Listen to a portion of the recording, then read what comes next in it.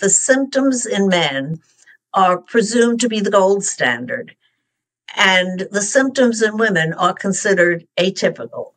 Well, they're not atypical. They're typical for women. And we then have to define what is specific to women. Today on Medical Grounds, we will be speaking with Dr. Nanette Wenger. Dr. Wenger is Professor of Medicine in the Division of Cardiology at the Emory University School of Medicine. Her career is a series of firsts. Let me explain. She received her medical degree from Harvard Medical School in 1954 as one of their first female graduates. During her postgraduate work at Mount Sinai Hospital in New York City, she became the first woman to be chief resident in the cardiology department. Throughout her career, Dr. Wenger has focused on heart disease in women, despite the consensus in the medical community that this was a disease found primarily in men. In 1993, Dr. Wenger co-wrote a landmark review article that demonstrated that cardiovascular disease affects women as much as men. Prior to this point in time, women were more likely to die from the disease because their symptoms were not recognized. She also helped write the 2007 Guidelines for Preventing Cardiovascular Disease in Women. As a pioneer in gender disparities in medicine, Dr. Wenger has devoted her career to understanding how coronary artery disease affects women. Hello, Dr. Wenger. Welcome to On Medical Grounds. It's such an honor to be speaking with you. Good morning. Delighted to participate. Considering all the disciplines you could have specialized in as a medical doctor, why did you choose cardiology? Well, during my time at the Harvard Medical School, two of my main mentors were cardiologists. And those were Dr. Herman Bloomgart, who was chief of medicine at the Beth Israel Hospital, and Dr. Lewis Wolf of the famous Wolff-Parkinson-White syndrome. And they taught me how exciting the area of cardiology was becoming. It was the beginning of the time when what we learned in the laboratory could be translated to the bedside. And that was just an enormous advance.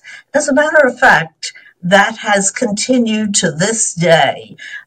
I feel almost every month and year that I'm practicing frontier medicine because there's something new, there's something improved that improves the care of patients and their outcomes. When did you first become aware of gender disparities in the treatment of cardiovascular disease? Well, it really was not gender disparities. When I joined the Emory University School of Medicine as a faculty member in the Division of Cardiology, I was responsible for the inpatient care and the outpatient care of cardiac patients at the public hospital, which was Grady Memorial Hospital, an inner-city safety net hospital. And as I saw women patients in the hospital having heart attacks, as I saw them in the clinic having problems with heart failure, with blood pressure, with angina, and went to the literature, there was nothing there specific to women. The data from all of the studies were derived from populations of middle-aged and virtually all Caucasian men. And the assumption was that this extrapolated to the world. Well, we certainly know now that that is not correct. And I started to look for data in women. And all that came up was the early information from the Framingham Heart Study that women had more angina. And angina, as you know, is the pain of myocardial ischemia. But the women were having angina in Framingham. They were probably not dying until later. They were probably not dying from myocardial infarction until later than the men. The men were dying in the prime of their life, and that was getting the attention. But nonetheless, I was seeing the women who were impaired by their symptoms and who had very serious cardiovascular endpoints. and there was no information as to whether what we learned from their male peers could or should be translated. And I contacted my professional societies that I was involved with, the American Heart Association, the American College of Cardiology, and essentially the shrug response was, it's not important. There's no reason to think that there's any difference. And I worked and tried to work with, it was then the National Heart Institute. Lung and blood had not been yet added. And worked with them to say, we really need to explore it. We need to see what data there are. We need to see the knowledge gaps. And after a number of years, we did have a workshop.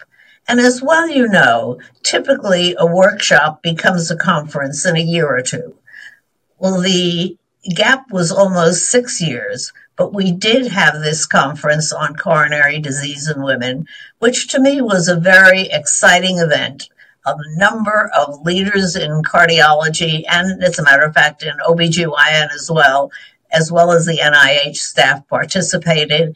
And the result was a manuscript in the New England Journal of Medicine, which addressed coronary heart disease in women. And at that time, the New England Journal of Medicine editor said to me, as the first author on the paper, that to his knowledge, this was the first time that the terms coronary disease and women were paired in the title of a manuscript in a major medical journal. Well, the most exciting part about this, Jane, is that people did pay attention. And perhaps my major contribution was asking the question. And people began to look to say, are there differences? Are there differences in the pathophysiology? Are there differences in the presentation? Are there differences in the symptom? Should there be differences in diagnostic tests? Should there be differences in therapies?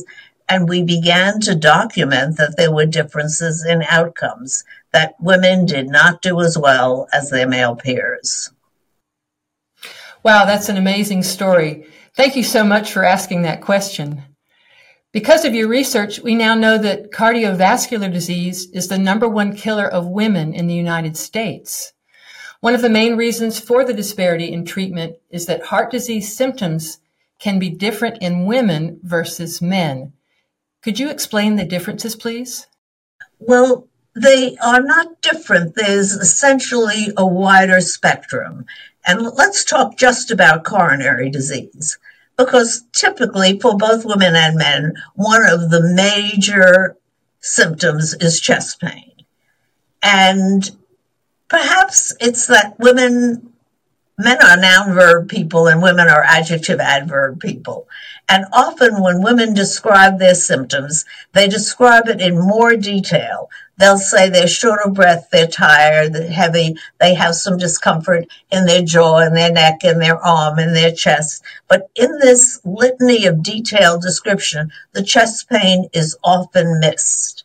And what we realize now, and as a matter of fact, anytime you study disease in women, it does translate to important information for disease in men, because not all men have the typical classic symptom of a Hollywood heart attack, crushing chest pain and collapse. But we began to realize that some of this perhaps is a cultural difference. And I have written that we need a cultural shift in the way we present health data about women, to their clinicians, and to the general public. Because what happens is that the symptoms in men are presumed to be the gold standard, and the symptoms in women are considered atypical. Well, they're not atypical. They're typical for women. And we then have to define what is specific to women. And we've seen this in our clinical experience as we've learned over the years, that the traditional risk factors for coronary disease that everyone knows are similar for women and for men, but they often have a differential impact. Some of them more severely impact women. For example, the diabetes is a far worse risk for coronary disease for women. Women tend to have more complications from the hypertension. Smoking exerts a more adverse effect in women than in men. But we really have not paid attention to the sex-specific risks for women. And that is some of the education that we are trying to do, not only to women, but to their clinicians and to the public health sphere. Because the hypertensive complications of pregnancy are really a prelude to future cardiovascular disease. The woman who develops hypertension during pregnancy or diabetes during pregnancy, or particularly preeclampsia, is more likely to have hypertension later in life, diabetes later in life, coronary heart disease, heart failure, and the like. And somehow, artificially, the OBGYN history is separated from the general medical history. In our electronic medical records, what is there? The number of pregnancies and the number of live births. Nothing about the complications, which really identify the woman at risk, who should receive much more intensive evaluation and intervention. We know that autoimmune systemic disease predominates in women, and these women are more likely to have coronary heart disease. Indeed, the woman with lupus is more likely to die from coronary disease than from lupus per se. We know depression is a risk factor. We've learned in the Virgo trial that particularly the young women have depression as an important antecedent, and that has not been ascertained as well. And these are sometimes called ancillary or adjunctive or modifying factors. Well, they may not be. They may, and particularly for the younger women who are the at-risk population right now, they may be the most important indicators to the clinician that here is a woman at risk who deserves intensive preventive interventions, diagnostic studies, etc. So we have a long way to go. Over 60 million women, about 44% in the United States, are living with some form of heart disease. You spoke recently about how we have been falling behind in awareness and care. Can you share some of these recent findings and statistics?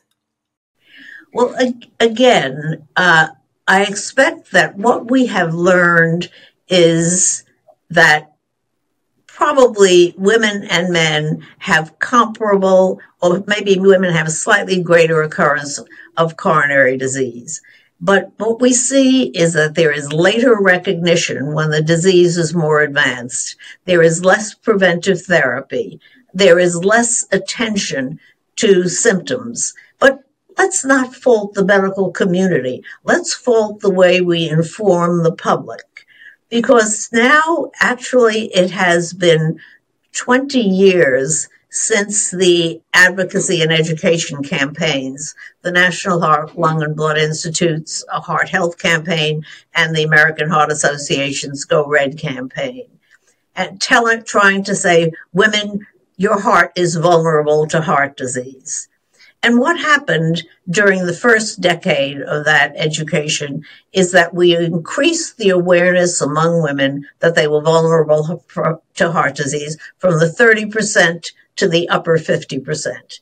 Well, that was a major change, but still half of the women were unaware that this was their major risk. Same was the case for their healthcare providers. And more recently, when we've gone back and queried, we realize that we have lost a decade of education and information. We're way back down to the lack of awareness. And the lack of awareness is most prominent among the women at greater risk, the young women and the women of racial and ethnic minorities. So this is really important. And in a recent query, when younger women, women of racial and ethnic minorities, were asked did they know the symptoms of a heart attack, most of them did not. And if the women don't know the symptoms of a heart attack, they will not present to the emergency room during that window where we have the opportunity to save myocardium. They will come later on if the pain persists or recurs when the damage to heart muscle has already been done. Well, I hope this podcast will add to the education of the women now coming up.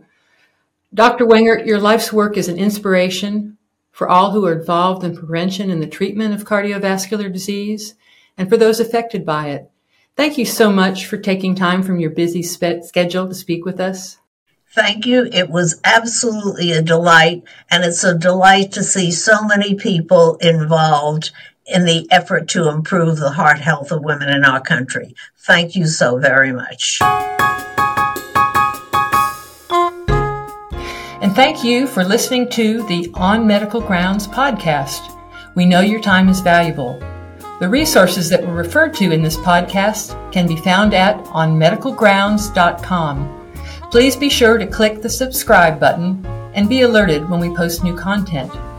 If you enjoyed this podcast, please rate and review it and share it with your friends and colleagues. This podcast is protected by copyright and may be freely used without modification for educational purposes.